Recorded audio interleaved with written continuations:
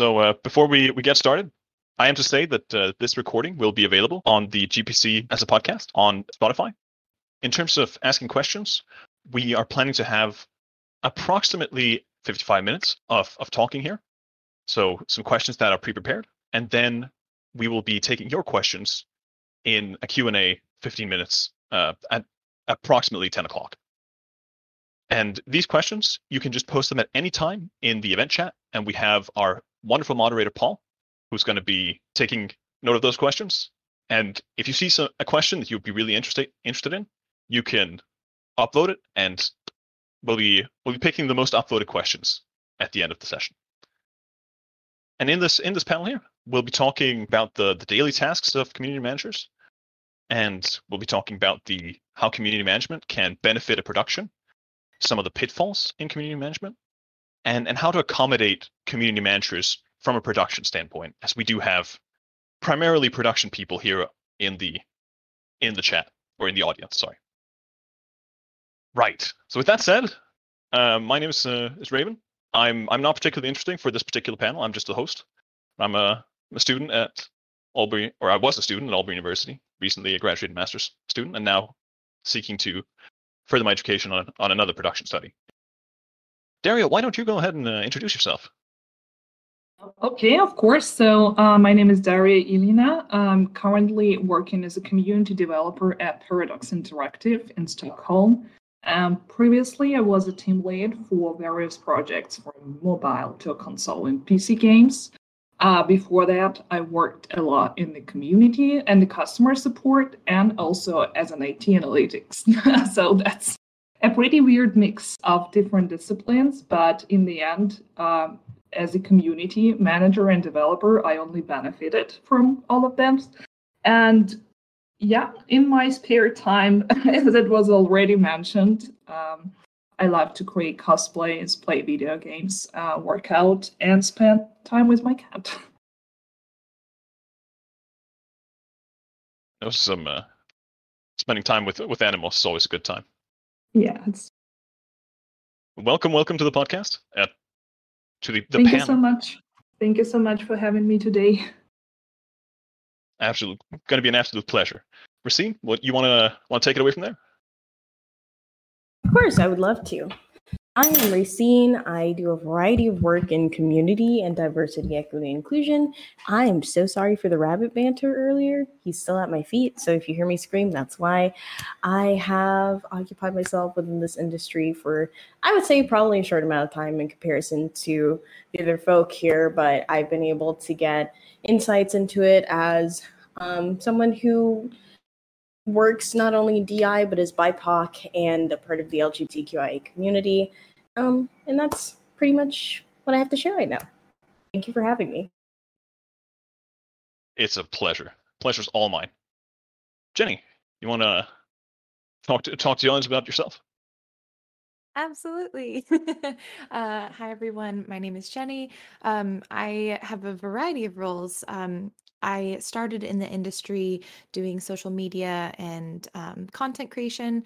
I moved into communications and community at Rose City Games, and then after that, I've transitioned now more into an intersection of production and community. So I'm the producer and community developer and co-owner at Softnaut Week, which is an indie studio, and I also am a portfolio manager at Kowloon Nights, which is an indie game fund.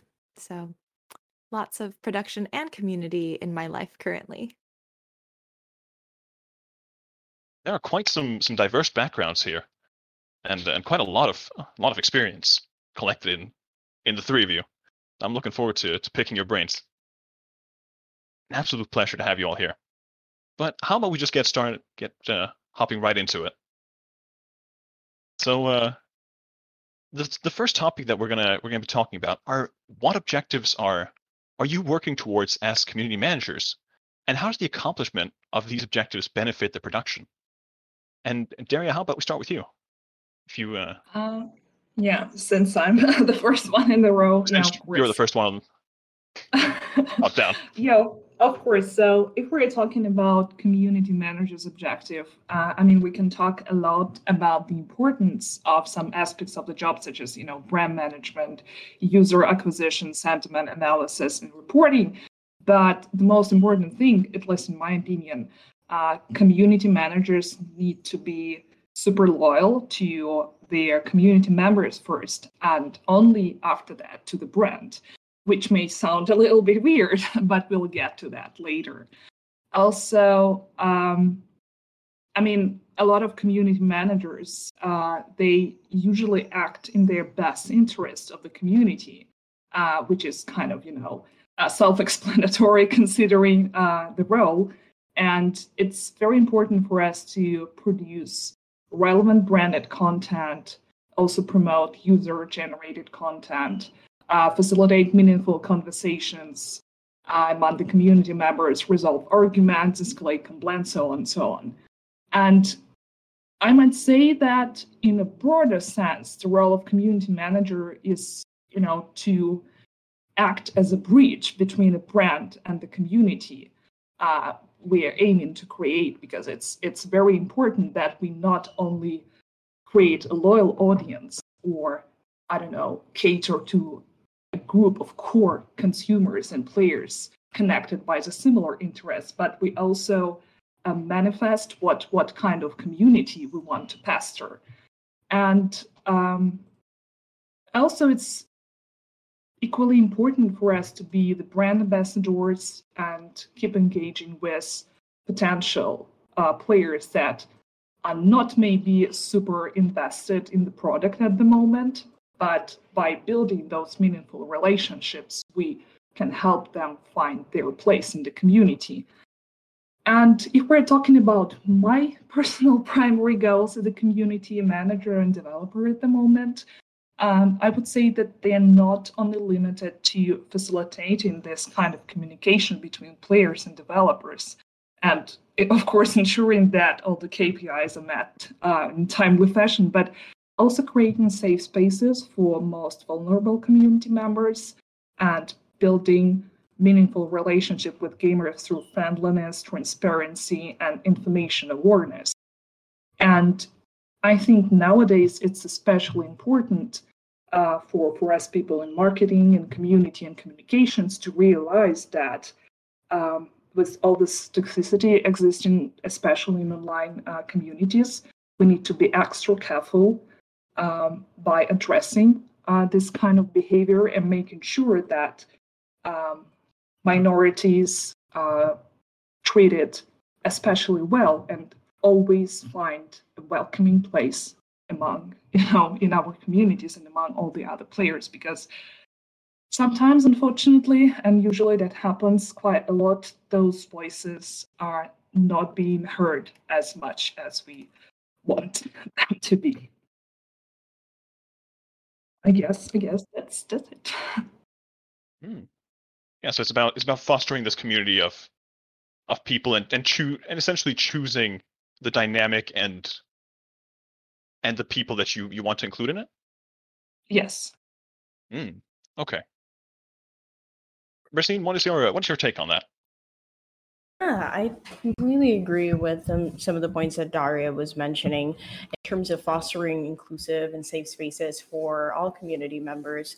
I think as well as focusing less on selling the game, I definitely make it a point in terms of my objectives as someone who works in community, not necessarily just as a community manager, but just fostering those spaces where people are feeling heard and welcomed, and there's a sense of belonging, which is intrinsic to, I think, all positions relating to community and diversity, equity, and inclusion, and even beyond that.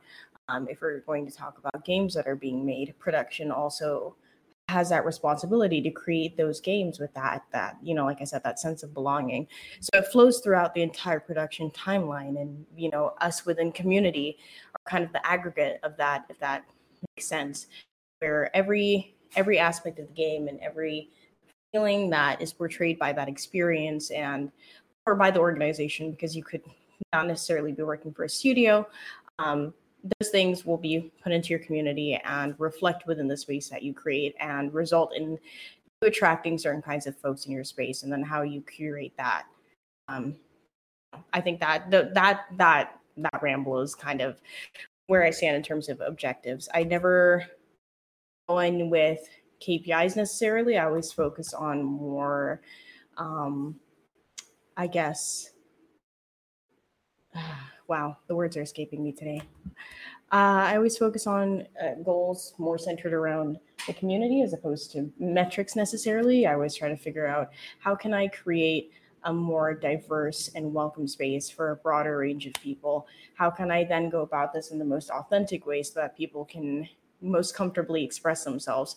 And how can I do this in consideration of their cultural backgrounds, racial backgrounds, ethnic, and so on? How can I make this more accessible to those with disabilities? How can I make this more approachable for those with certain experiences like epilepsy and so on and so forth? So those are some of my goals and my objectives as someone who works in community and DEI. Okay, let's stick with that for a hot second.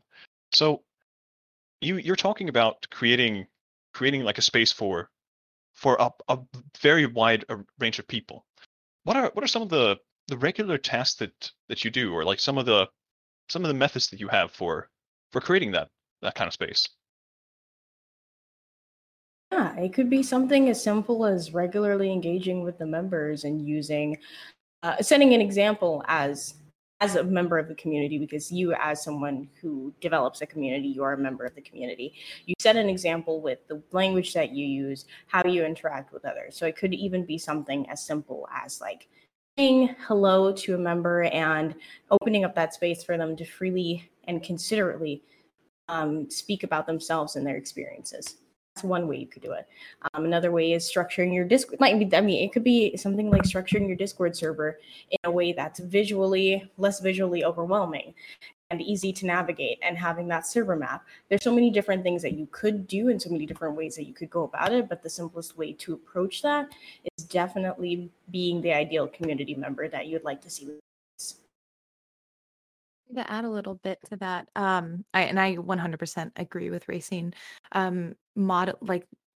Racine was saying, modeling that behavior, regularly engaging, but also one thing that I think, especially with maybe smaller teams or people who aren't as experienced in community or growing a community, is being unafraid to enforce the guidelines that you set, and also have those clear posted guidelines, whether it's in your Discord or if you have a community handbook, so that on social media, sort of where you stand on like how you behave when community behaviors don't match what you value or what you want to see in your community. And yeah, not being afraid to enforce that and let people firmly but kindly know that when it's not okay, what they can do to help fix it, or maybe let them know the space isn't for them anymore. And finally, having moderators and understanding that having a team of people who understand these values can be even more helpful, especially in spaces like Discord, where most often we are growing our communities, because if you have one community manager, they are one person, and it's not sustainable or healthy for one person to do all of that work for a long time. That's so valid. Definitely having that solid moderation team, having those community guidelines in place, like, hey, the behavior problem with these are things that you should align with our community guideline. Like, yes, please freely express yourself. We love that, but understand that these are the boundaries that we've set. These are things that we want, and this is how you could best engage. You're cutting out there a bit, Racine. Oh, sorry. I should be a bit better now. Yeah. This is how we'd like you to best engage within our space, right? Please authentically be yourself. Be aware of the fact that certain things within our space are not acceptable. They make other folks uncomfortable. And that is where we kind of just say, hey, you might not be fit for this particular space because of these things, right?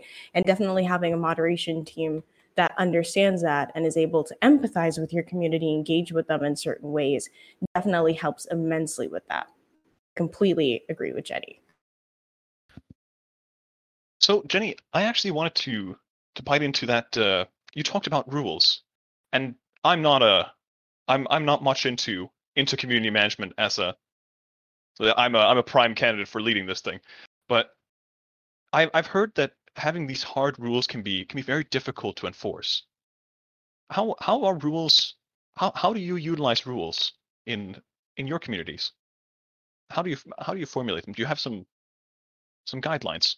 Yeah, I have so I think for additional context, I used to be a teacher, so a lot of teaching is understanding your own boundaries as a person, where you want the boundaries of your students to be, and making sure that you consistently enforce them. So I think for anyone who's creating a community, whether it's on Discord or through any other space, having rules is very helpful. I tend to be a little bit more I guess, explicit and detailed in the rules and guidelines that we create for our community. I wish there was an easy way to copy and paste, but I think it'd be a word wall. But in our community for Discord, we have a community guidelines channel, and it just has everything that I could have thought of in terms of how we'd like people to behave. And so things like in our Discord, we ask people to put pronouns in their nickname, the standards of no personal attacks or harassment, respect personal boundaries, no spam, things that you see often in a lot of Discords. What helps me, I think, with one question you alluded to, where it's like, how can you enforce all of these rules? It can be hard sometimes. There's a lot of gray area. Is I always put a statement in my community guidelines that say, essentially, if the stress with handling you regarding rules or behavior just becomes too much for anyone in our leadership team or in the community moderating team, we will just remove you. And I think that has helped us a lot in terms of sometimes there are people who do sit in that gray area and they just aren't a good fit for the community, and they're not breaking any rules necessarily. They're just pushing buttons, and they know what they're doing. And I think if you create any community guidelines, having that caveat, at least for me, that has saved me a lot of stress. And I think that can be a helpful way to get around feeling like you have to create a rule for every situation as well. And finally, just think of your guidelines as a living document. I have updated my guidelines many times over the years. So the community guidelines that I typically work with now are pretty different from the ones that I started when I started doing community management.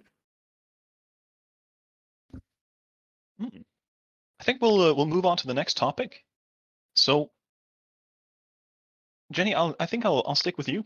And so, at what point in time would you, as community manager, like to be involved in the development process of a game, and why? Personally, as soon as possible.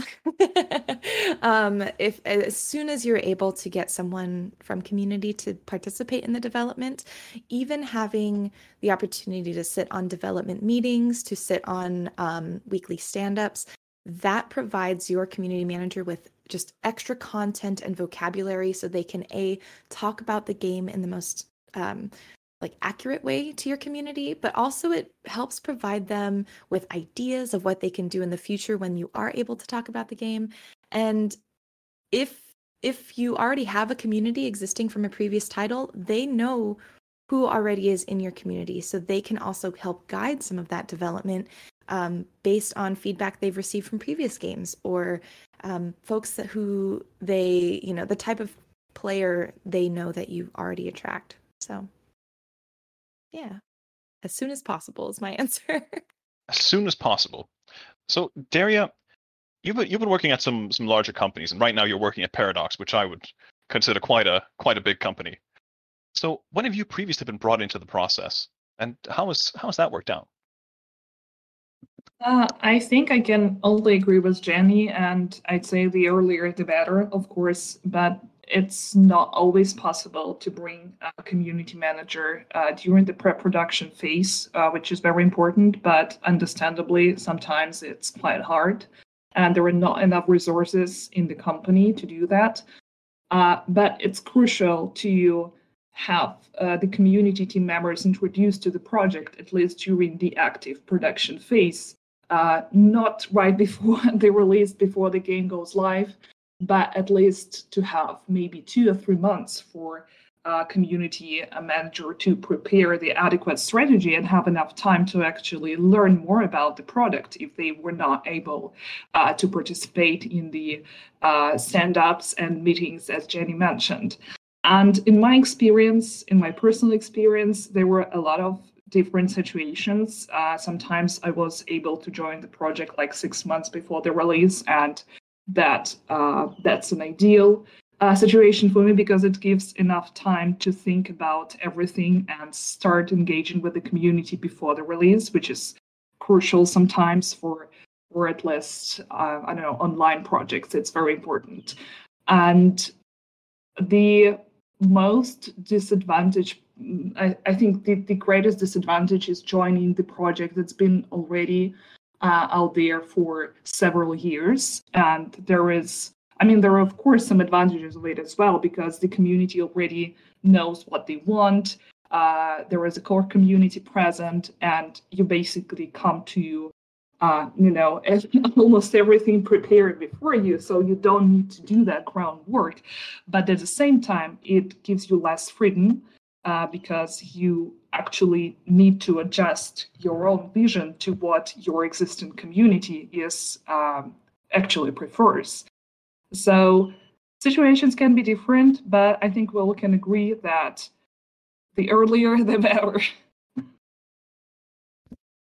Earlier the better. That's the unified voice. So, speaking of earlier the better, Rexine, you've been working as a freelancer, and I can imagine, without knowing, that you've been pulled in at some different points in time. What have been your experience with being put in at? I don't know whether you have been. Have you been put in at different points in time? I have. What's been your experiences with some of these varying points? Yeah, while working with indies, it's definitely been a journey in terms of the different points and when they'll feel it's appropriate to bring on a community manager. And I find that, yeah, I would agree the earlier the better, and how you utilize your community manager needs to definitely be reflected within the time that you bring them on. I find that a lot of indies will bring on their community managers later on in the process and not properly inform them, or this has been, let me not generalize, but this has been my experience with a handful of indies where the community manager will be brought later on in the development process and not properly informed, and it's kind of a wild scramble to gather information. So if you are going to bring your community manager later on in the process to assist with development and building up that community, please ensure you have information about your game ready. Get a Google Drive ready, something as simple as that. Get a Google Drive ready, get a spreadsheet ready with all of the assets, get like a one-pager with all of the information about the game. I know GDDs are now pretty much obsolete, but if you do have something akin to a GDD or a development log, anything like that, that we can ogle over to prepare ourselves when we're brought on later on, that would be fantastic, right? But ideally, as both Daria and Jenny mentioned, it would be fantastic if folks brought us on early. Generally for me, I've been brought on, I think there have been 1 or 2 instances where I was brought on early on, but it tends to be midway or later on, and that could be a little bit chaotic if they don't properly inform you about what's happening. Right. So there can definitely be some issues there. But there are also ways that you can alleviate this by having some assets already collected. Yeah, it definitely helps immensely to at least be in tune with the kind of game it is so that you can reflect that within your community space. So the branding, the tone of voice, everything that you could possibly need, right, can be found within some basic information about the game, which you can be provided with, and then you can structure the community as necessary. Gotcha. So let's actually move on to the next topic here, which is somewhat relevant to previous topic as well. So how do you typically plan out a community management effort? And Daria, let's start with you. What are some of the typical methods you utilize for planning it out? Okay, let's try to imagine some kind of a funnel, and on top of it, primary KPIs that are usually quite similar for almost all projects: engagement, sentiment, acquisition, retention, and sometimes monetization. And the middle, we would have a community strategy that is created and tailored for each individual project with the tone of voice and action points. And I think at the end of the funnel, at least for me, we would have some kind of a go-to-market plan, some kind of tactical action plan that outlines the steps that are necessary to be taken in order for the project to succeed. And of course, content plan, which is something, it's not necessary that the community manager or community developer would be the one behind the content plan. It can be social media manager or, content writer, but it's super important for community managers to take active part in creating content plan. And also we would have various community listening tools that would help us understand whether or not this go-to-market plan and content plan worked well or the way it was supposed to work in our best intentions. And also our own research and final campaign results that may provide new learnings and even influence the changes in the general strategy. Because I think it's very important to reflect on every campaign that you're behind of and have this some kind of postmortems when not only you but the whole team is gathering together and super honestly discussing the results and what can be done better next time, because flexibility is actually a key to success here. I hope it was pretty self-explanatory. You mentioned doing some research, and of course there's postmortems, which you do after the team has done a project. Is there any other type of research that you tend to look into? Of course, if there are any complex issues that were brought up by the community, for example, you see a lot of active community members talking about some specific features. For example, they don't like them and they want them to be changed. But at the same time, when you're looking into various community listening tools or, UTM campaign results, you see the completely opposite situation, and it kind of makes you think, like, where is the truth? And this is where the various analytical tools come to help, because sometimes, usually for the games that have words escaping me today as well, that have telemetry or some metrics that you can see, they can usually help you answer those questions and show you, the majority of the fan base actually uses and loves these new features. It's just the very small percentage of vocal core players who are not maybe very satisfied or don't understand how those features are supposed to work. And of course, you can also run various surveys and ask those questions directly and make your community voice their concerns. And then you will just have, this summarized results that would help you and your stakeholders, mostly, producers and developers, to understand where you want to go next. Because sometimes, especially for smaller projects, for indie projects, I think that core community can be more important than the rest of the fan base. And sometimes it's you kind of need to find this, common ground that would either satisfy both parties or would make a final decision that who you're going to cater to. So this is where research and various analytical tools can be very helpful.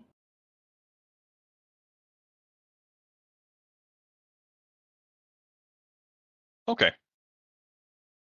So I can actually see that we've gotten a lot of new people in here. So when I made the initial announcement, it was 17 listeners, and now we're up at a whopping 40.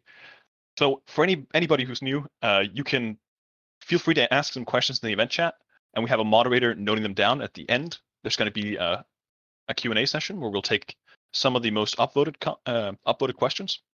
So you can vote on questions by dropping a thumbs up. That was all. So, Jenny, you work with both content creators at Indie Boost and presumably a broad variety of gamers from different communities at Utomic, which was this subscriber-based game service. And later you worked on some more cutesy games and some games targeted at the LGBTQ plus community.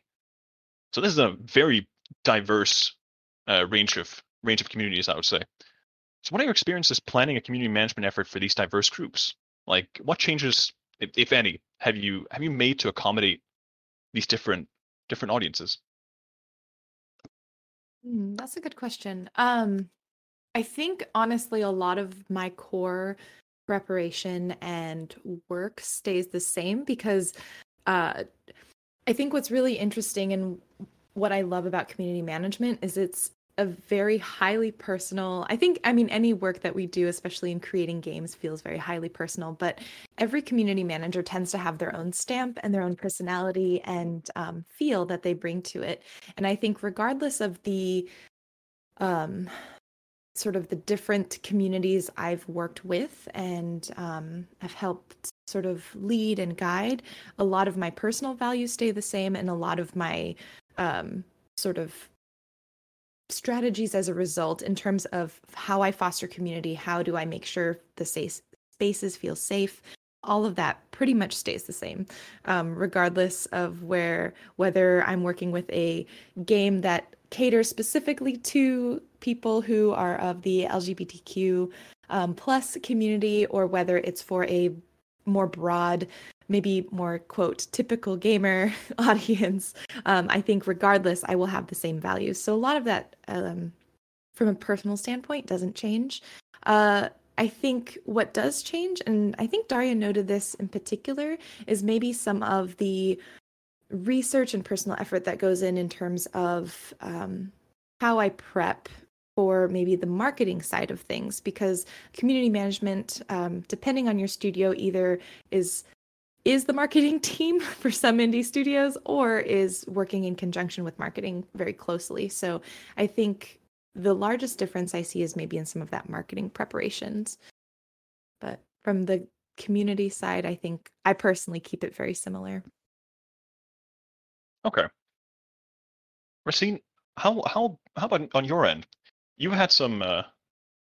I can imagine that there's sometimes it can be a little difficult to get much of this initial research when you get popped in from the freelance perspective. How? What's your take on that? Yeah, I think the process is relatively similar, regardless of being brought on as a freelancer, because a lot of indie teams that I've worked with do try to some extent to integrate freelancers within the team in a way that kind of blurs the line between a contractor and a full-time employee. So it's still a similar process where it's occasionally time intensive. It can include a lot of competitive research, putting together things that Daria has mentioned that are akin to more marketing aligned research, because more often than not, indie teams will have marketing and community is one, or marketing and communications is one. So you will end up occupying both or multiple roles beyond that. So like I said, it's a similar process regardless of status as a freelancer, still very time intensive. And I really don't see much difference between my process, Jenny's process, or Daria's process in terms of research in that regard. Okay. Well, that question, let's move on to the next topic. So, within the gaming industry, on what channels have you had the most success in engaging your community? And Racine, how about we continue with you? Yeah, that's a fantastic question. I feel like based on the communities that I tend to operate within, Discord has been a fantastic platform to utilize for engagement-based work, regardless of working with game teams or not.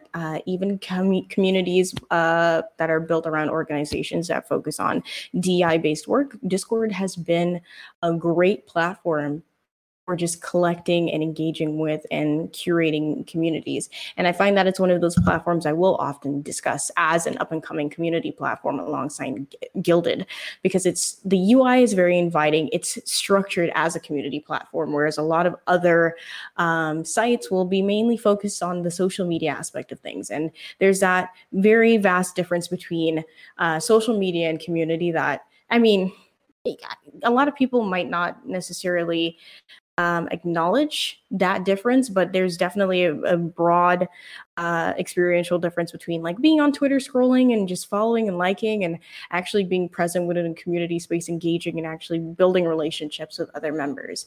So yeah, I would definitely say Discord as a platform is my favorite to work with, and I've seen the best engagement through there. Interesting. Have you found similar results, Jay? Yeah, I think Discord, honestly, just partially because it's one of the only platforms that people use now, like just the sheer popularity of it kind of has leaned it that way. But also Discord is just a really great place to organize community, get people in channels, like even things like this with stages now. They've done a lot to really help developers of any size create a space that they can bring their community into. I have been playing with some other platforms. I think Racine and I talked about this the other day. Let me know if I'm misremembering, but like Gilded is another platform that I think has been really interesting. And I've done some just like personal research and practice in creating smaller communities on Gilded. And I think that's another potentially really good alternative that may not be as big as Discord, but offers some really cool functionality if people are looking for it. But yeah, Discord, I think, is maybe one of the most successful spots I've found for building community. Gilded is a great platform in terms of as a competitor of Discord. It's just that I feel like when they were starting out development, they definitely bombarded the platform with a lot of features, which can be overwhelming to those that are newly or freshly approaching it. But their features are amazing. I think there's so many ways you can utilize it. I always thought it was like a combination of Slack, Discord, and maybe Reddit ? It's got some forum things that are just really, really fun. And as a community developer and as a producer, like the ability to provide updates and all of the content sort of for your community and for the game in this space, really cool. I highly encourage you to explore it if you haven't. Now, I haven't explored much of this, but I have been pointed in the direction that we actually do have some analytics on Discord, and that's something.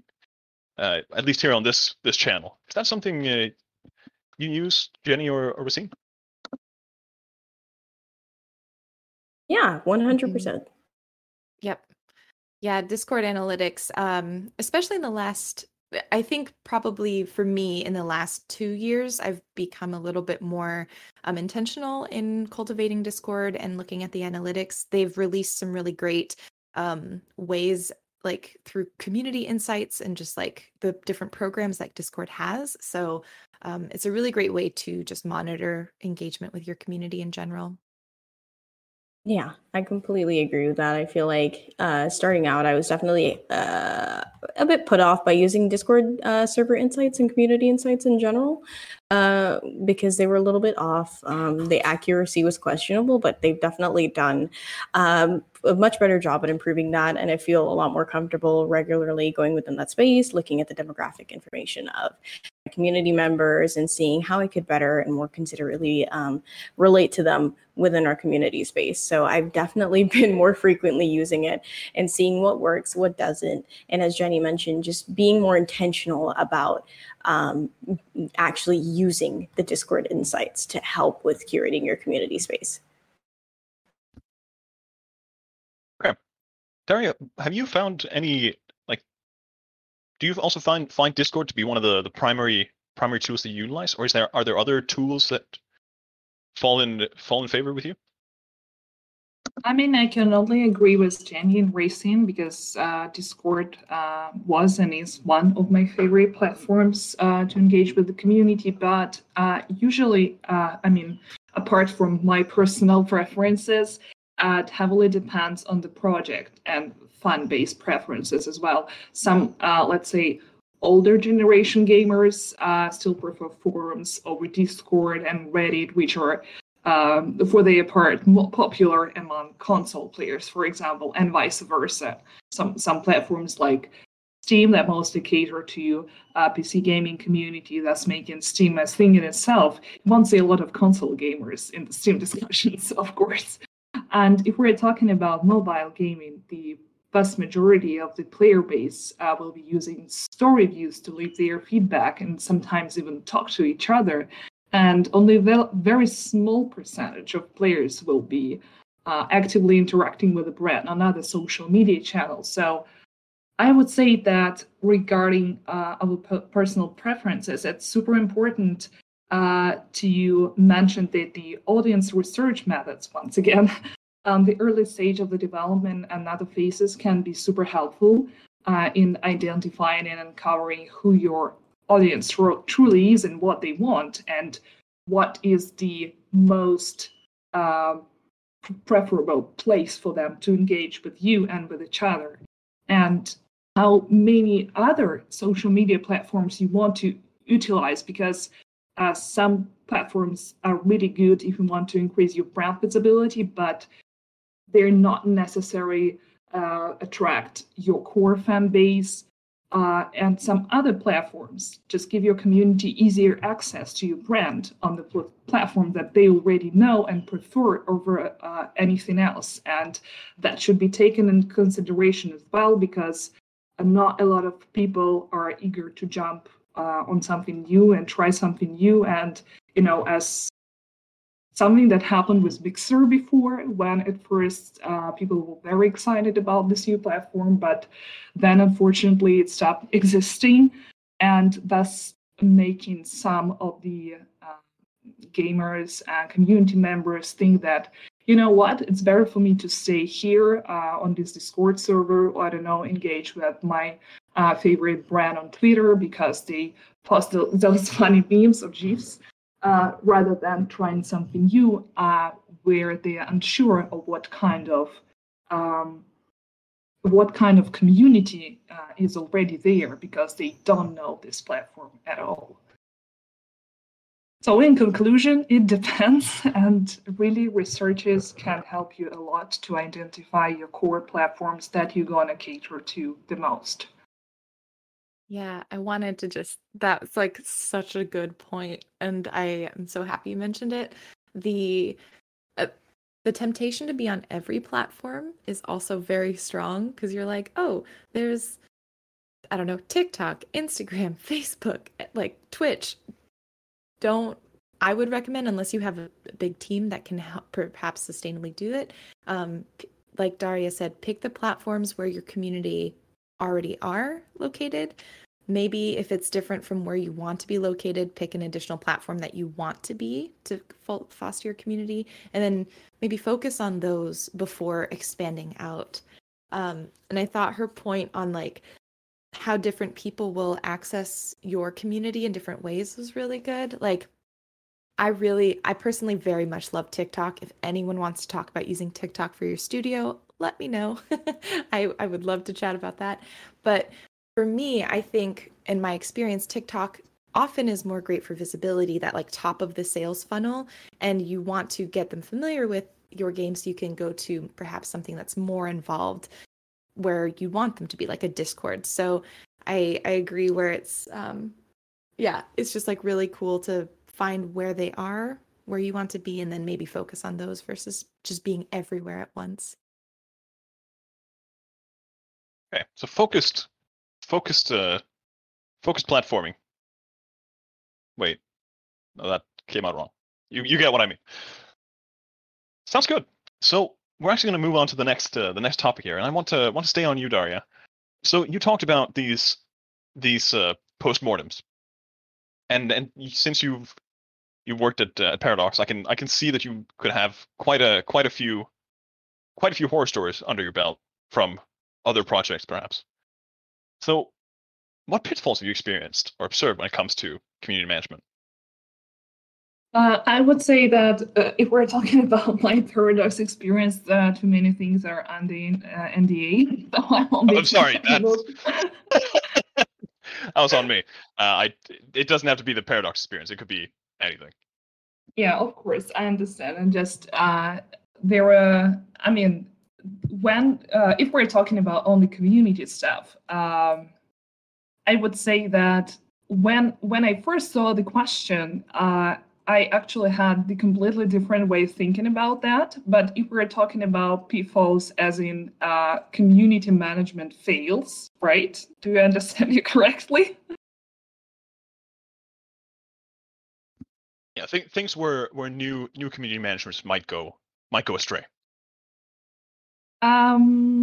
Let me think about it for a moment. I think that okay, let's put it like that. So I would say that since community managers usually tend to need to deal with, toxicity on a daily basis, and usually as community managers work at the frontier of game development, and unfortunately, that sometimes leads to CMs becoming easy targets for the community they are hired to take care of.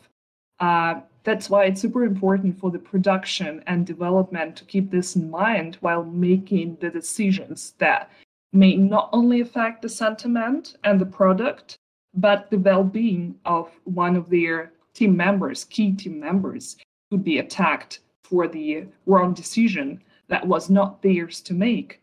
So it's I can't say that it's really a pitfall. That is something that's gonna haunt you forever, as long as you work as a community manager and choose to engage with the communities. And you need to be extra prepared, and especially mentally prepared. And you don't really need to do that unless you're 100% comfortable and realizing that is something you can pull off, and that won't, really damage your relationship with the whole game development as an industry. Because in the end of the day, unfortunately, some of us have problems. It's getting very hard to continue having fun as the gamer, as the just regular person out there who does enjoy games on their spare time, because you tend to treat everything as, your work assignment. So sometimes for me, I really do try, to kind of separate my professional life from my personal life. And I don't know, a very easy example for you're going to some gaming convention or I don't know, a large gathering, and you can choose to go there as a developer and engage with the fans, with the community, and with other developers.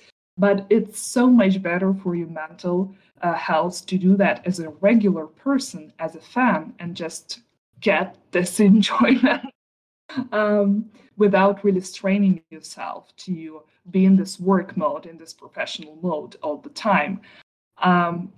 So I don't really know if that answers your question, but I think that's going to be my take on that. Yeah, it's a completely reasonable take. It's a rather open question.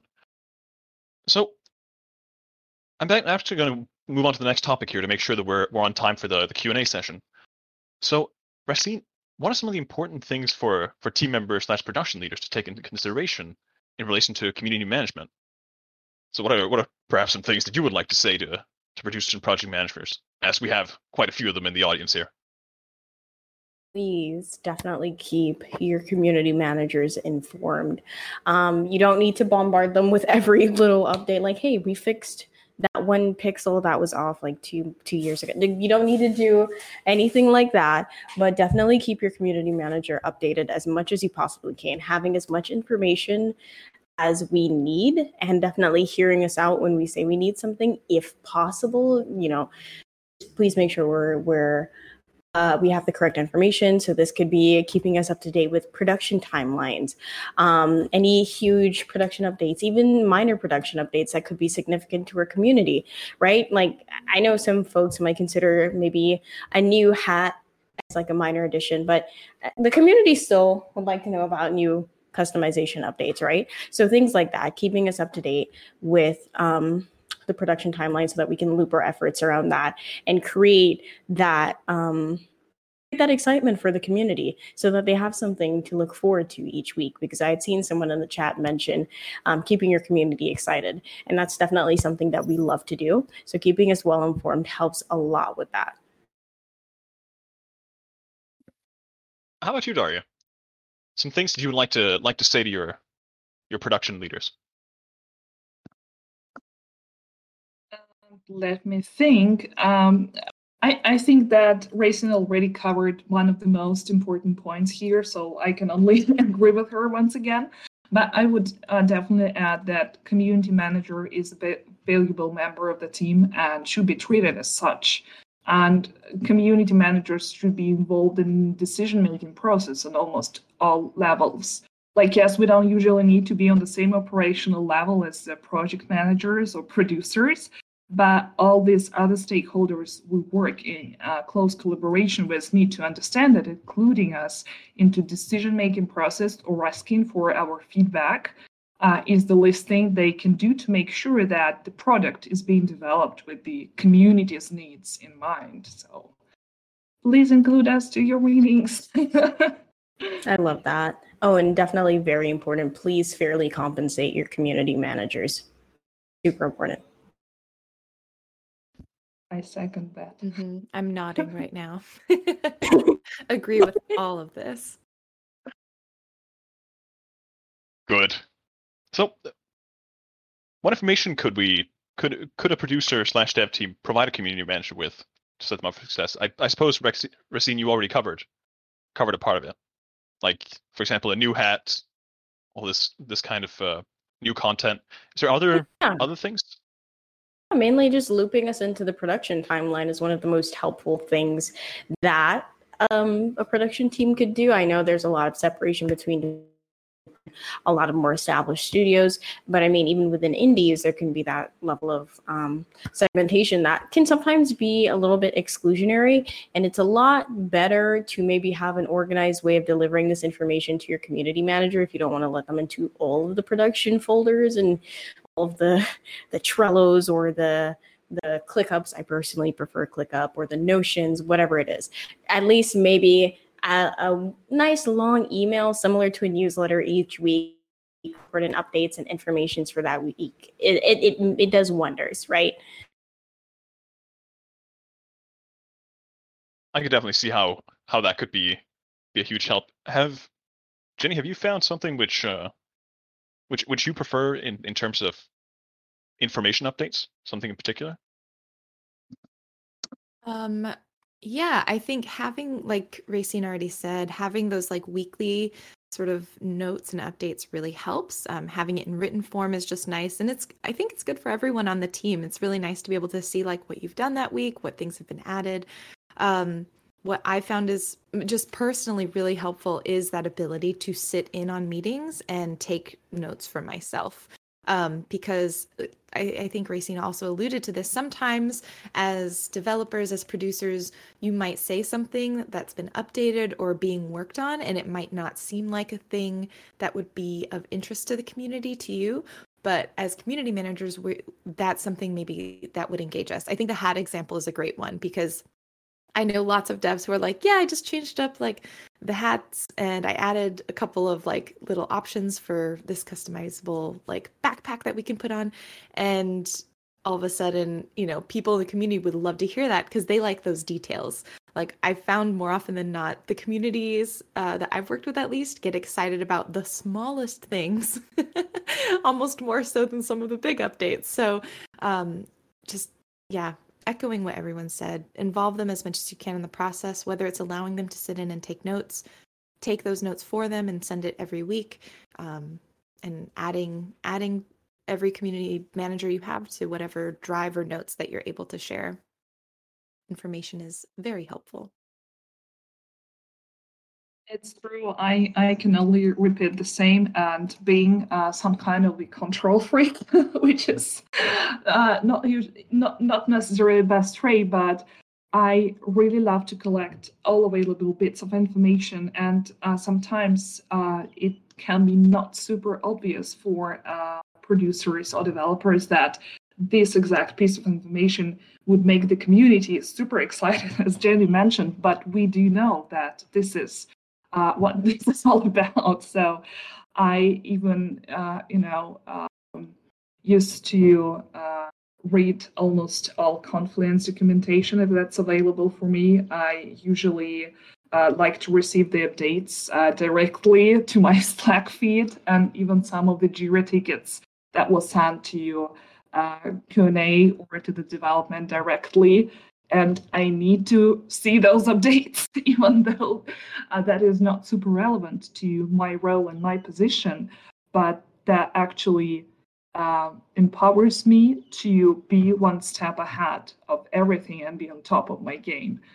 And to what Jenny and Racine already mentioned, I would definitely love for production to provide us not only with the GDDs and, I don't know, allow us to be on the weekly meetings and take our notes, but also quantitative and qualitative analysis that usually being done on various stages of production to measure and understand the audience, because that is one of the, at least for me, key things that I keep in mind while coming up with the community strategy. And of course, content breakdowns in every way possible. Like, even if you think that it's super irrelevant or the smallest thing that not worth mentioning anyway. We know what to do with that. So we've actually already started taking a jab at these community questions. And this last one was provided by Junie. So here's one from Wouter from GamePoint. So what is the one personality trait that a community management needs to succeed? You talked about traits before, Daria. Maybe you should start. I mean, it would be probably super hard to choose just one trait, but if I absolutely need to choose just one, I would say that community manager should be super compassionate. And yeah, that would be one. I mean, everything else. You could choose like two or three if I mean, being compassionate and open-minded and actually love their job, because in the end of the day, you are just talking to regular people that want your attention, want to be part of the conversation, want to be recognized as valuable community members. So for me, I think it's just, basic human decency, right? And actually, we can talk about almost all soft skills here. Yeah, I think that maybe Jenny and Racine have better answers here. Oh, you picked the word that I was going to use. Compassionate. Like, I think that if I had to pick one word, that is the one I would use. Because, yeah, it's incredible how much soft skills are often not looked at very highly, I think, sometimes in the industry, but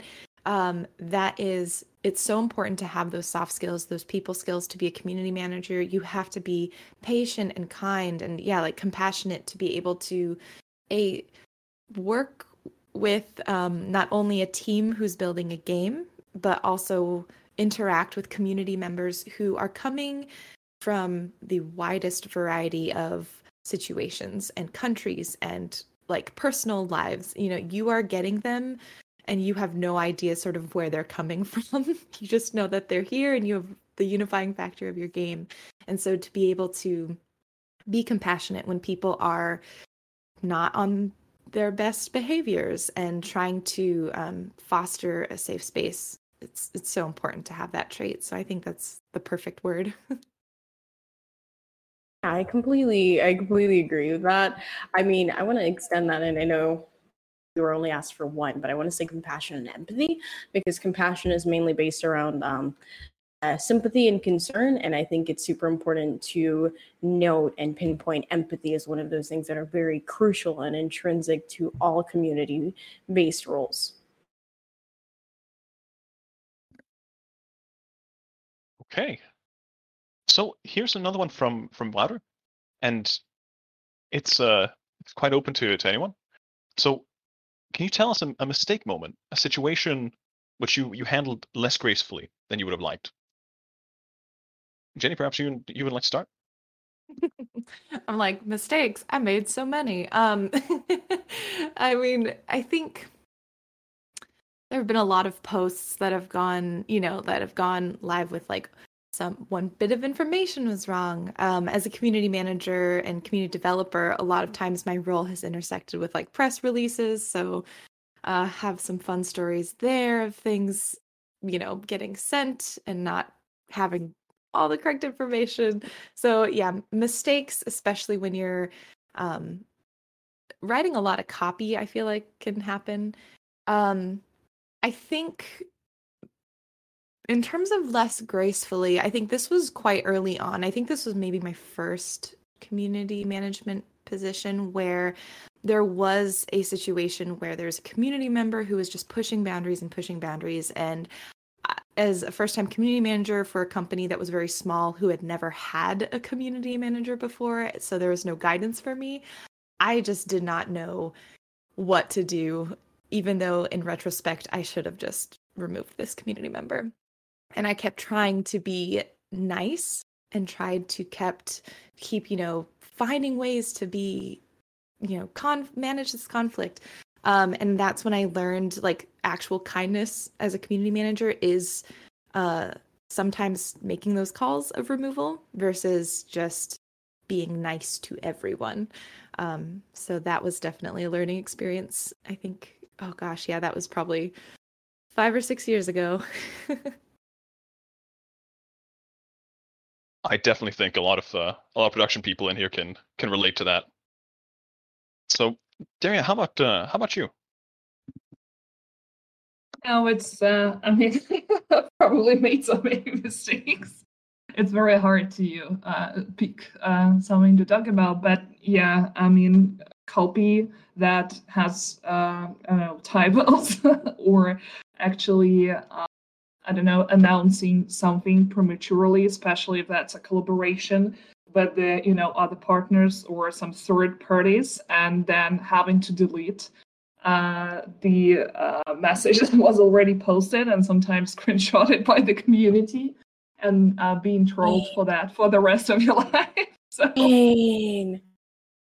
pulling a Tom Holland. I think also maybe if we're talking about some features or guidelines or I don't know some new content that is not very well explained, and you yourself playing with the build, you didn't understand it quite well, and sometimes writing those guides, we do make mistakes because not all of us like super professional gamers. We're not Q&A specialists, so it's natural that some things just slip from us. And of course, after that, you feel so ashamed that the information was provided that is not fully correct or not in full at all. So you have to explain it to your community, like, yeah, I actually did it. I am so sorry. I will be more careful next time. And I know that you guys are so much better at this game than I am. So you need to forgive me for that. But yeah. Actually, I think the most, the thing that I hate the most is promising something to your community that you can't really, live up to this promise or can't really deliver. And this really sucks.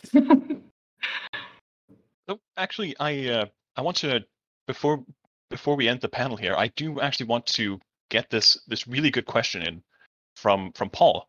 And Racine, do community managers work with influencers or community leaders often? And could you elaborate what you do in these situations? Yeah, I'd love to answer that. I also want to just quickly answer the previous question. I've definitely had a lot of accidents with community, including the very accident that you definitely get trolled for, or definitely promising something, and maybe the developers will then say, actually, we're going to switch up the timelines a little bit. And then you're kind of left there dealing with that wave of angry players just saying, well, actually, we know more about production than you do. And you specifically said that we're going to get this by X date. What happened? It's so easy to build a game. Why would you do this? Yeah, but on to Paul's question about working with influencers or community leaders. I think in the whole influencer aspect of it, it is a part of community management to some extent. But remember, you also have influencer management roles. I think where it comes into play is when you have communities where you have like a space or a channel, for example, where influencers can engage with each other, or you're a community manager for a community of influencers. But yeah, there are definitely a lot of cases where we will work with influencers because they are a part of our community. And I would definitely say that community managers are community leaders that foster community, if that makes sense. Working with them, could you kind of like a bit more about what you mean by what would I do in these situations? Is this like a specific situation that you're asking about, or? I suppose what kind of work you have with them when you do. Well, I guess I just answered that. Yeah, there it was. Okay, I was just double checking. Jenny, do you have a different answer for that one, or something you'd like to add? Yeah, I think so. I first of all agree, if you have the capacity, it's not possible for every team. Having an influencer manager is typically who would work with influencers in terms of campaigns, and more of that marketing side of things. And I agree, if there are like community programs where you have influencers who create content consistently, you work with them very closely, that is more of what I would see the community manager, community developer doing, versus like scheduling streams. So I think that's also kind of a difference between community person versus like influencer or maybe even marketing manager.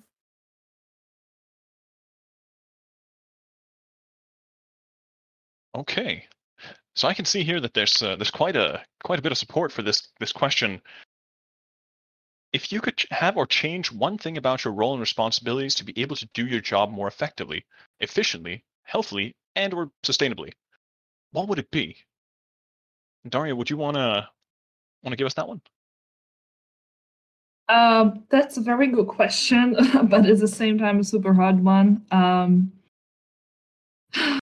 I wouldn't want to say that I would definitely love to have more hours in a week, because that's not true, and overworking never does any good to anyone. But I would say that if I would be given more freedom of speech, let's put it like that, and more freedom to speak on topics that I know super relevant to my community, but not always seen as the right topics for brands to talk about for various reasons. It doesn't really matter, like we're not discussing this part here, but definitely being less pressured by PR or, I don't know, corporate standards, and be more, out there, be there for your community, for the most, especially most vulnerable members. And I mean, this year was the first time in my entire career when I was given a chance to actually celebrate Pride Month with my community and make some assets for that. And that made my community super happy, even though some of my other colleagues and other stakeholders were not super sure about how this message is gonna be viewed and whether or not it's gonna be accepted by the community. But community managers always know like where the heart is. So I was super excited to be given the opportunity to do that, to actually express myself and express the support to my community members. So being given more freedom is definitely something that gonna make my life easier and my job more healthy for me, especially for my mental health. That's a super interesting thing to hear. Jenny, do you have a take on it? Something you would like to change? The more time was my gut reaction. And I actually started because one of my goals this year was to find ways to make community management feel a bit more sustainable. And for any CMs who are interested or producers, one thing that I did that has helped my mental health immensely is setting open and close hours for our Discord. We are workshopping this still because we do have a community that's based primarily in very close time zones. So with an international and larger community, this may not work. But actually closing our Discord and turning off the chat with a bot after work hours has helped because I am not constantly worried about anything happening in the off hours, because if anything happens, it's always at 3 a.m. And setting expectations for just like, hey, I'm a human being, and so if I'm not answering you immediately, that's because I'm a human being. So those are actually things that I've done to try and like make this magic dream of time being more available happen. But I think honestly, the biggest, if I had a magic wand to wave, is just, what Daria said in terms of trusting your CMs, not trying to always make PR and marketing sort of take the lead in terms of what happens when you are interacting with your community, but trusting CMs to know how folks will react and like what they'll be excited about and what they'll not be excited about. So, yeah. Rosine, you have the final say. What would you like to change? In terms of my role, right now, I find one of my roles extremely fulfilling, which is working as the community engagement and diversity, equity, and inclusion manager at the Gamehers. That role kind of combines things that I think if I were to change anything at all, I think it'd be across the spectrum of community and not just necessarily my role specifically, just becomes more intrinsic to any and all community work. And just I as soon as Jenny said mental health, that also came to mind for me, just creating opportunities for more comfortable within their workspaces. Mental health becomes mandatory and not just a side issue. I think that's pretty much for me. Okay. Well, I mean, that's the end of the Q&A session. And with that, the panel is over. So a huge thank you to the three of you for joining me here. It's been such a pleasure. And thank you to our mods, our mod Paul, in the audience, and our supporters. I know Danny has been recording, and thank you to all of you, all of our wonderful audience. Thanks so much for having us. Yeah, thank you. And thanks everyone for the Stop questions. digging on the fridge. Oh God. Thank you so much, and you're a great host, Raven. And thank you, Paul, for moderating the chat. And thank you so much, guys, for joining us tonight. For coming and listening. Questions. And this recording here, we'll have a recording up on the GPC podcast, which you can find on Spotify or on the webpage. And if you have any feedback, feel free to leave it. I believe we have a feedback, a suggestions channel here in the Discord. Feel free to leave any feedback right there. And with that, I'll close it off. Thank you, and good night, everybody.